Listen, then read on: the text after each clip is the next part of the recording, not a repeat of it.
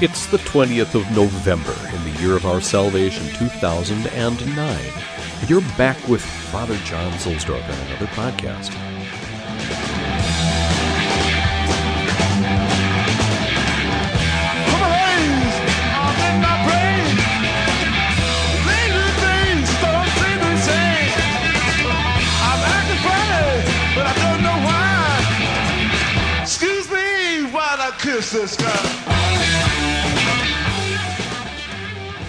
We welcome back one more time Pope Paul VI, who died in 1978.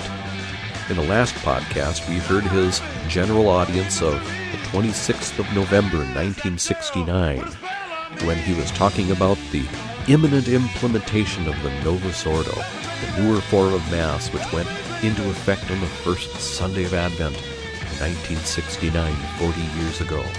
Well, in this podcast, we will step back yet one more week in time to the 19th of November, when he begins talking about the Novus Ordo Missae.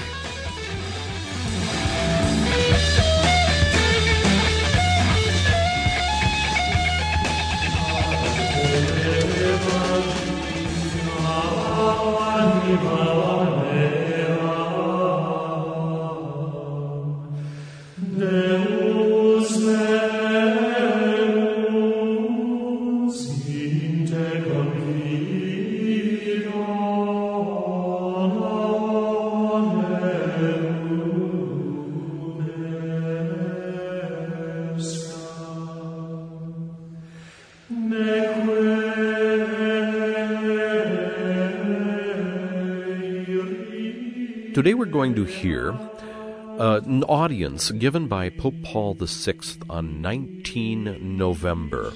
It's a week and a half before the Novus Ordo goes into effect, the post-conciliar form of Holy Mass, the Holy Father speaking in general audience. And the following week, he would speak again about this monumental change in the Church's life. That was the subject of my last podcast number 93. But right now we're going to step back another week, 40 years and one day from the moment I am recording this, back to Pope Paul's attempt to explain what was going to take place. Now, as you listen, remember a historical context. We are at the end of the 1960s. It's a time of huge upheaval. During the summer, a man walked on the moon for the first time. The Vietnam War is in full tilt. The My Lai massacre has taken place. The Cold War is grinding away at the spirit of the West. Remember that President Richard Nixon won't have gone to China until 1972. At this time, Elvis is trying to make a comeback, and the Beatles have given their last public performance and then released their album Abbey Road. This was the first year that the 747 airplane was used. The Godfather, the novel by Mario Puzo, was published as a book. There is no movie yet. Charles de Gaulle stepped down from being president of France. Midnight Cowboy, the movie, is in the movie theaters. In Argentina, there has been a general strike, and the African colony Rhodesia has broken ties with the United Kingdom. This was the year that Prince Charles received his title as Prince of Wales. This was the year that Edward Kennedy drove off a bridge at Chappaquiddick. Out in California, the Charles Manson family has been terrorizing and killing. In Northern Ireland, the Apprentice Boys marched in Derry. This was the first year that Monty Python's Flying Circus had its first episodes. So did Sesame Street in the United States. This was the summer that the Miracle Mets won the World Series. Now, the Second Vatican Council had just concluded a few years before, And during this time now, a chimeric spirit of the council is surging through the church with even greater force and speed than actual attention to the actual content of the documents. Humanae Vitae was issued in 1968. In virtually every level of the church's life, many have been left with the impression that even Catholic doctrinal certainties and issues of morality and everything that haven't been questioned are now up for review and change, reconsideration. Just 3 months before this general audience, there was a festival held in upstate New York at a place called Woodstock. During the very week Pope Paul is speaking, the first color TV broadcast took place on England's BBC One. The SALT meetings SALT 1 meetings began in Helsinki. And in this week, 250,000 Vietnam protesters converged on Washington, D.C. On the very day Pope Paul is speaking, holding this audience, Pele scores his 1,000th goal, and Apollo 12 has landed on the moon. Now this is our context.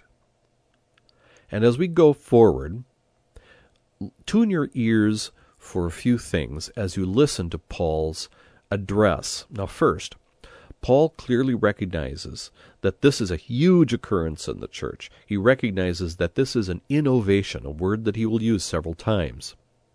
And I think we have to hear that word innovation with the same sort of anxiety and hesitation that many traditionalists do now, especially when they are, speaking of the new Mass as an innovation, and they always use the word innovation in a bad light. Innovation is not generally a good thing when it comes to doctrine or liturgy. At least, that's what sane people understand. Innovation is fraught with danger. The Roman view of innovation is one of suspicion. The very term for revolution, which was always a bad thing in Roman eyes, is res novae, or novae in the old classical pronunciation, new things. That's how Leo XIII's famous social encyclical begins, doesn't it? Rerum novarum semel excitata cupidine. Once the desire for revolution has been incited, and so forth. So Paul, he leads with the acknowledgement that this is an innovation.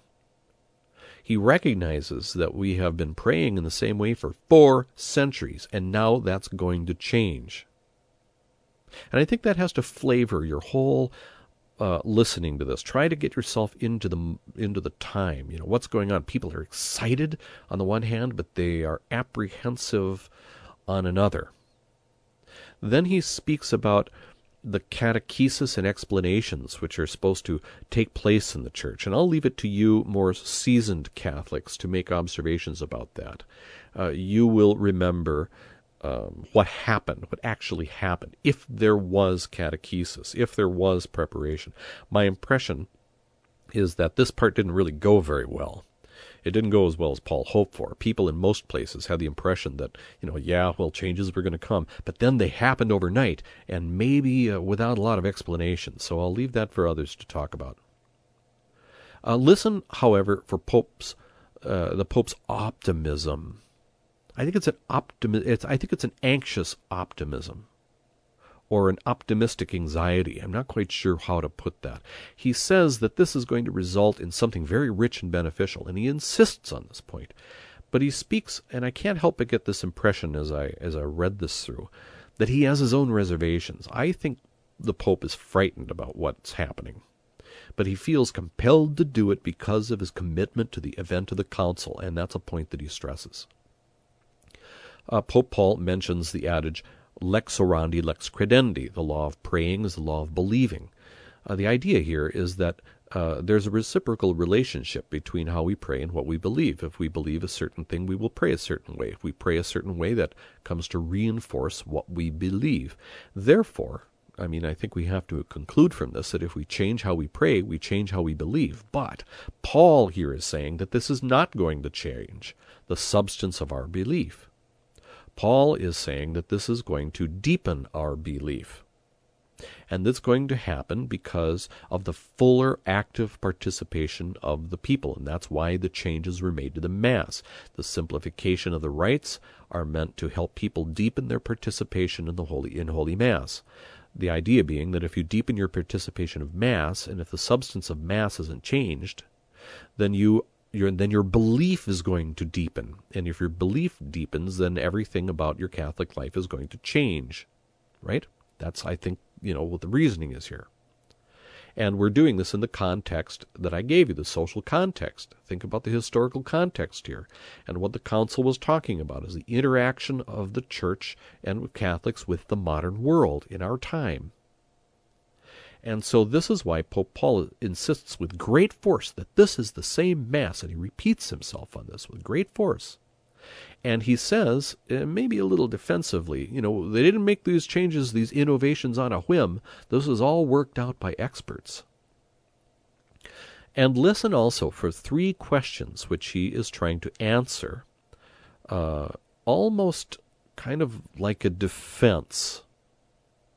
And the 3 questions are, first, how could such a change be made? Second, what exactly are the changes? And third, what will be the results of this innovation?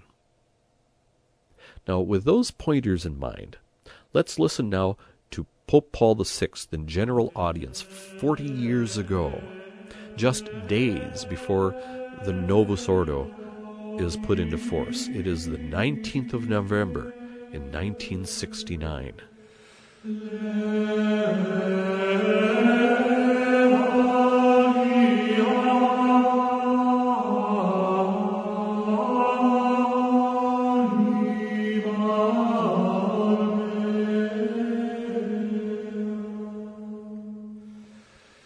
Our dear sons and daughters, we wish to draw your attention to an event about to occur in the Latin Catholic Church, the introduction of the liturgy of the new rite of the Mass. It will become obligatory in Italian dioceses from the first Sunday of Advent, which this year falls on November 30th. The Mass will be celebrated in a rather different manner from that in which we have been accustomed to celebrate it in the last 4 centuries, from the reign of St. Pius V, after the Council of Trent, down to the present. This change has something astonishing about it, something extraordinary. This is because the Mass is regarded as the traditional and untouchable expression of our religious worship and the authenticity of our faith. We ask ourselves, how could such a change be made? What effect will it have on those who attend Holy Mass?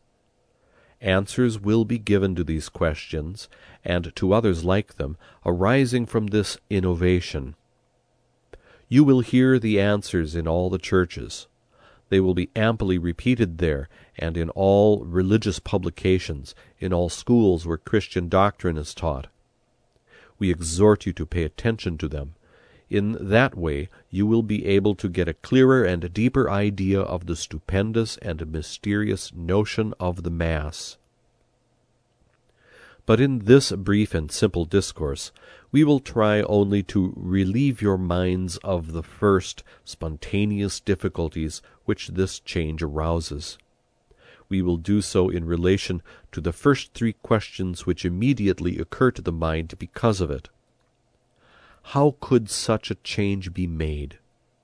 Answer: it is due to the will expressed by the Ecumenical Council held not long ago. The Council decreed, quote, "The rite of the Mass is to be revised in such a way that the intrinsic nature and purpose of its several parts, as also the connection between them, can be more clearly manifested, and that devout and active participation by the faithful can be more easily accomplished. For this purpose the rites are to be simplified, while due care is taken to preserve their substance. Elements which, with the passage of time, came to be duplicated or were added with but little advantage, are now to be discarded. Where opportunity allows or necessity demands, other elements which have suffered injury through accidents of history are now to be restored to the earlier norm of the Holy Fathers." Close quote. The reform which is about to be brought into being is therefore a response to an authoritative mandate from the Church. It is an act of obedience. It is an act of coherence of the Church with herself. It is a step forward for her authentic tradition. It is a demonstration of fidelity and vitality to which we all must give prompt assent. It is not an arbitrary act. It is not a transitory or optional experiment. It is not some dilettante's improvisation. It is a law. It has been thought out by authoritative experts of sacred liturgy. It has been discussed and meditated upon for a long time. We shall do well to accept it with joyful interest and put it into practice punctually, unanimously, and carefully. This reform puts an end to uncertainties, to discussions, to arbitrary abuses. It calls us back to that uniformity of rights and feeling proper to the Catholic Church, the heir and continuation of that first Christian community, which was all, quote, "one single heart and a single soul," close quote. The choral character of the Church's prayer is one of the strengths of her unity and her Catholicity. The change about to be made must not break up that choral character or disturb it. It ought to confirm it and make it resound with a new spirit, the spirit of her youth. The second question is, what exactly are the changes? You will see for yourselves that they consist of many new directions for celebrating the rites. Especially at the beginning, these will call for a certain amount of attention and care. Personal devotion and community sense will make it easy and pleasant to observe these new rules. But keep this clearly in mind, nothing has been changed of the substance of our traditional Mass. Perhaps some may allow themselves to be carried away by the impression made by some particular ceremony or additional rubric, and thus think that they conceal some alteration or diminution of truths which were acquired by the Catholic faith forever and are sanctioned by it. They might come to believe that the equation between the law of prayer, lex orandi, and the law of faith, lex credendi, is compromised as well. It is not so, absolutely not. Above all, because the rite and the relative rubric are not in themselves a dogmatic definition. Their theological qualification may vary in different degrees according to the liturgical context to which they refer. They are gestures and terms relating to a religious action, experienced and living, of an indescribable mystery of divine presence, not always expressed in a universal way. Only theological criticism can analyze this action and express it in logically satisfying doctrinal formulas. The Mass of the new rite is and remains the same Mass we have always had. If anything, its sameness has been brought out more clearly in some respects. The unity of the Lord's Supper, of the sacrifice on the cross, of the representation and the renewal of both in the Mass, is inviolably affirmed and celebrated in the new rite just as they were in the old. The Mass is and remains the memorial of Christ's Last Supper. At that supper the Lord changed the bread and wine into his body and his blood, and instituted the sacrifice of the New Testament. He willed that the sacrifice should be identically renewed by the power of his priesthood conferred on the apostles. Only the manner of offering is different, namely, an unbloody and sacramental manner, and it is offered in perennial memory of himself until his final return. In the new rite, you will find the relationship between the liturgy of the Word and the liturgy of the Eucharist, strictly so called, brought out more clearly, as if the latter were the practical response to the former. You will find how much the assembly of the faithful is called upon to participate in the celebration of the Eucharistic sacrifice, and how in the Mass they are and fully feel themselves the Church. You will also see other marvelous features of our Mass. But do not think that these things are aimed at altering its genuine and traditional essence. Rather, try to see how the Church desires to give greater efficacy to her liturgical message through this new and more expansive liturgical language, how she wishes to bring home the message to each of her faithful and to the whole body of the people of God in a more direct and pastoral way. In like manner, we reply to the third question: what will be the results of this innovation? The results expected, or rather desired, are that the faithful will participate in the liturgical mystery with more understanding, in a more practical, a more enjoyable, and more sanctifying way. That is, they will hear the Word of God which lives and echoes down the centuries and in our individual souls, and they will likewise share in the mystical reality of Christ's sacramental and propitiatory sacrifice. So do not let us talk about the new Mass. Let us rather speak of the new epoch in the Church's life. With our apostolic benediction.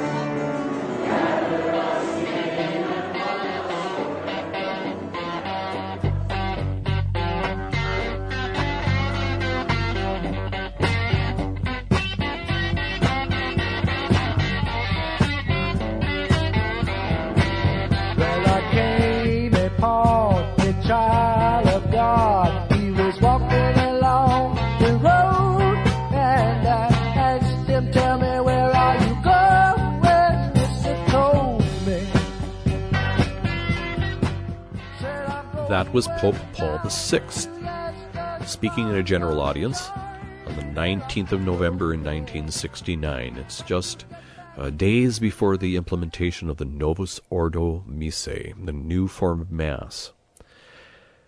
Now, I think it's useful to return to what Pope Paul was thinking about at that time. We have 40 years of hindsight now. Our experience of 4 decades has brought us, realization that there have been failures and also advances. So we have to, I think, return to his questions. How could such a change be made? What exactly are the changes, and what will be the results of this innovation? Now, I can't delve into those 3 questions now. Maybe we can in future time. But clearly, I think one of the most important things that we have to consider when we look at how such changes could be made is that an ecumenical council required that changes be made. And the council fathers also gave reasons for their changes. They wanted people to participate at Holy Mass with fuller, deeper active participation. So they make these recommendations, but the group entrusted with putting those recommendations into concrete form, and I think this is indisputable, went far beyond the mandate given to them by the council. And Pope Paul let them do this and then ratified what they did. And so therefore they did what they did with the full force of the Church's highest authorities to back them, the Pope and the Ecumenical Council. And I think this point is very important, because when you read the book that came out under the name of Archbishop Piero Marini, the former Master of Ceremonies, during the time of John Paul II, and then for a while for Benedict XVI. Marini's book called A Challenging Reform, Realizing the Vision of the Liturgical Renewal. When you read his book, you can get an idea about the inner workings and thoughts of the Concilium. That's the group that was tasked by the Council Fathers with making concrete the few reforms that the Fathers gave them. And this Concilium was run by Father Annibale Bugnini and Cardinal Lercaro. But this book describes that Bugnini and Lercaro had their own agenda going on also.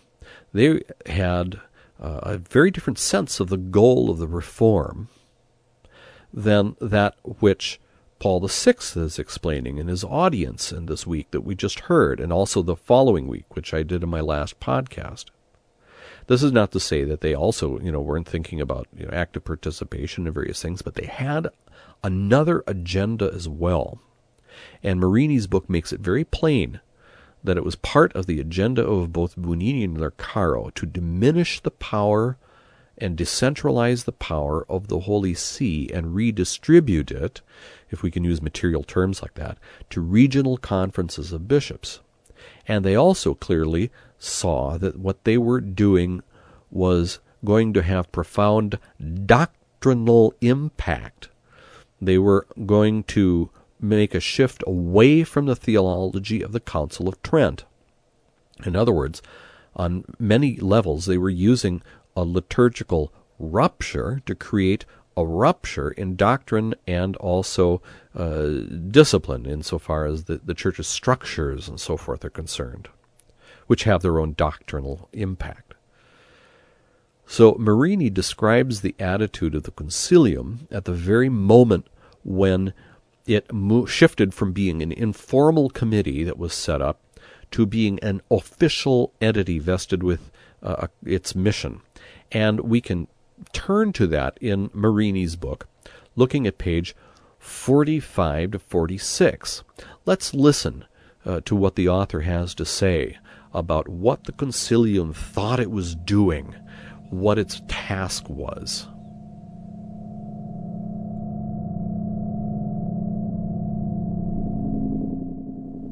The Concilium's first plenary session marked the end of the preparatory work that Lercaro and Bugnini had carried out patiently and humbly since October 1963 with the Pope's support. The meeting consisted essentially of communicating the results already achieved, the authority of the Concilium, the methodology that the office would use, and the people who were to be involved in the work of the reform. Subsequent meetings would examine the drafts for the new liturgical books or of new documents. The initial meeting provided the members with a chance to meet one another and to get an idea of the work ahead. However, the unanimous approval given by the members to the President's proposals and to the plan for the execution of the reform presented by the Secretary launched the work of the Concilium into the future and marked the official beginning of its activity. Among the aspects that characterized the first plenary session, one in particular should not be overlooked: the official aspect of the meeting. The pre-concilium, made up of just 4 people, was forced to meet informally. The plenary meeting, in contrast, brought together not only the cardinal president and the secretary, but also 24 members from many nations, the majority of whom were bishops. They met in public to begin one of the greatest liturgical reforms in the history of the Western Church. Unlike the reform after Trent, it was all the greater because it also dealt with doctrine. Due emphasis was given to the event in a report written by Bugnini and published in the March 14 edition of L'Osservatore Romano. The Concilium had at last become a reality. There was a secretariat, there were members and experts, and finally a strategy for implementation had emerged. Most of the merit for the success was owed to the efforts of Lercaro and Bugnini. Finally, their dream had become a reality. Footnote number 4. satisfaction for the institution of the concilium as an international agency, independent of the curial congregations and in direct contact with the Pope, was high in international circles. Support for the concilium was especially present in local churches, where the curia was regarded with suspicion, and there were hopes for a profound renewal of the church's structures as a result of the council, etc.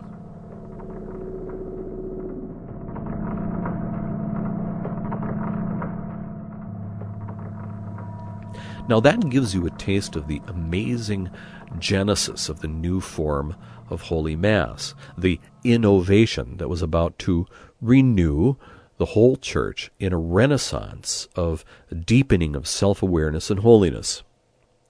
Now we might consider this whole event also with an eye to the categories ad intra and ad extra.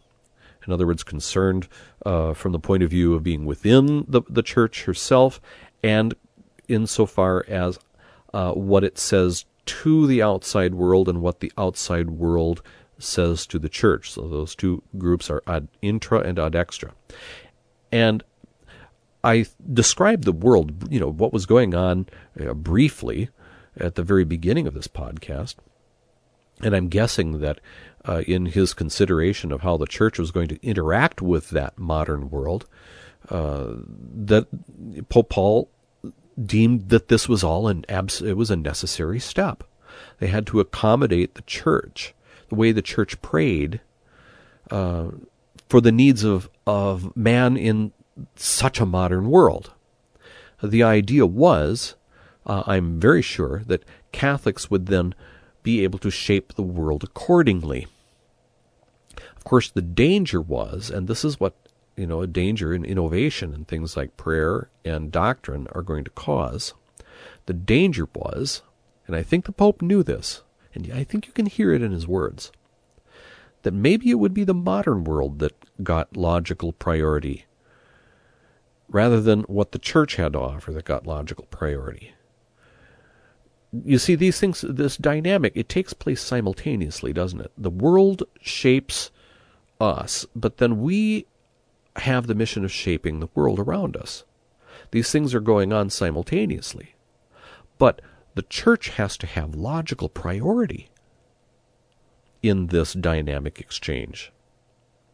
And I think the danger was, and I think, like I said, the Pope knew this, that it would be the world that got priority in shaping Catholics, and even the structures and even the teachings of the church. And I think his war about Humanae Vitae let him, know in concrete terms, what the potential was here, what was going to happen now that we change the liturgy too.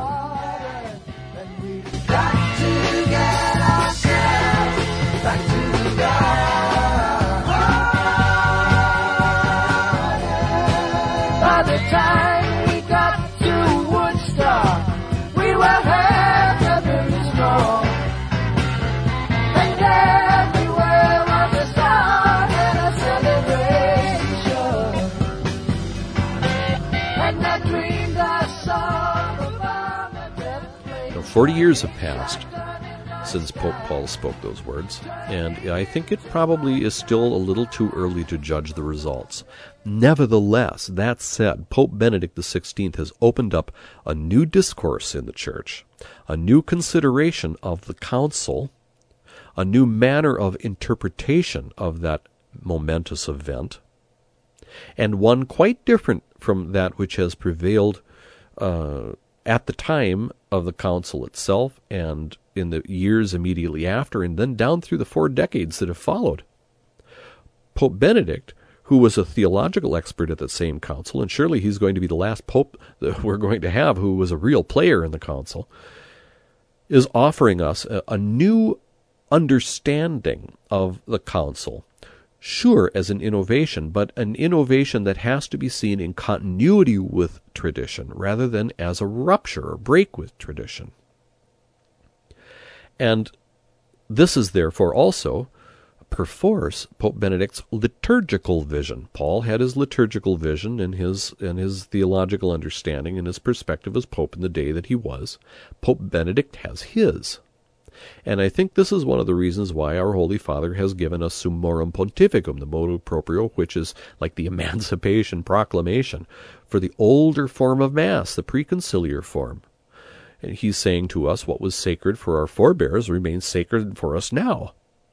And this is offered by Pope Benedict not as a further rupture, but as a corrective measure. You know, just as I get older and I have to have my glasses changed every once in a while, this also gives us a new lens. It's a correction so we can see things more clearly. It's a mid-course correction. You know, think about the astronauts had just landed on the moon. Maybe, along the way, the astronauts surely had to have mid-course corrections in their dark, long, cold journey to the unknown. Well, we have to do the same thing. Perhaps we have to make mid-course corrections, which can be dramatic moments, but necessary, absolutely necessary. So, as you think about that change 40 years ago, I want you also to think about the huge change that is going to take place with the implementation of a new English translation of Holy Mass, which is going to be coming. Use the analogy of Pope Benedict XVI giving us back the older form of Holy Mass as a corrective. Think about Pope Paul and what he was trying to do with the Novus Ordo. Now we're going to have a better translation. And ask yourself about this new phenomenon of a new translation. Maybe the same questions that Pope Paul left us in his audience 40 years ago. How could such a change be made? What exactly are these changes? And what will be the results of this innovation?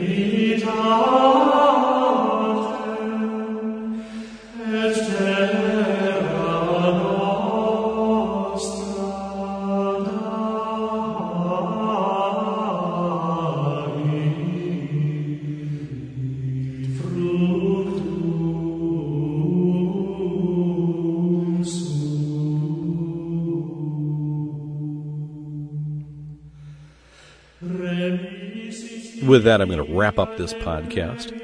I'm going to let those questions just hang there in the air for another time. Please visit the blog, What Does the Prayer Really Say? WDTPRS.com.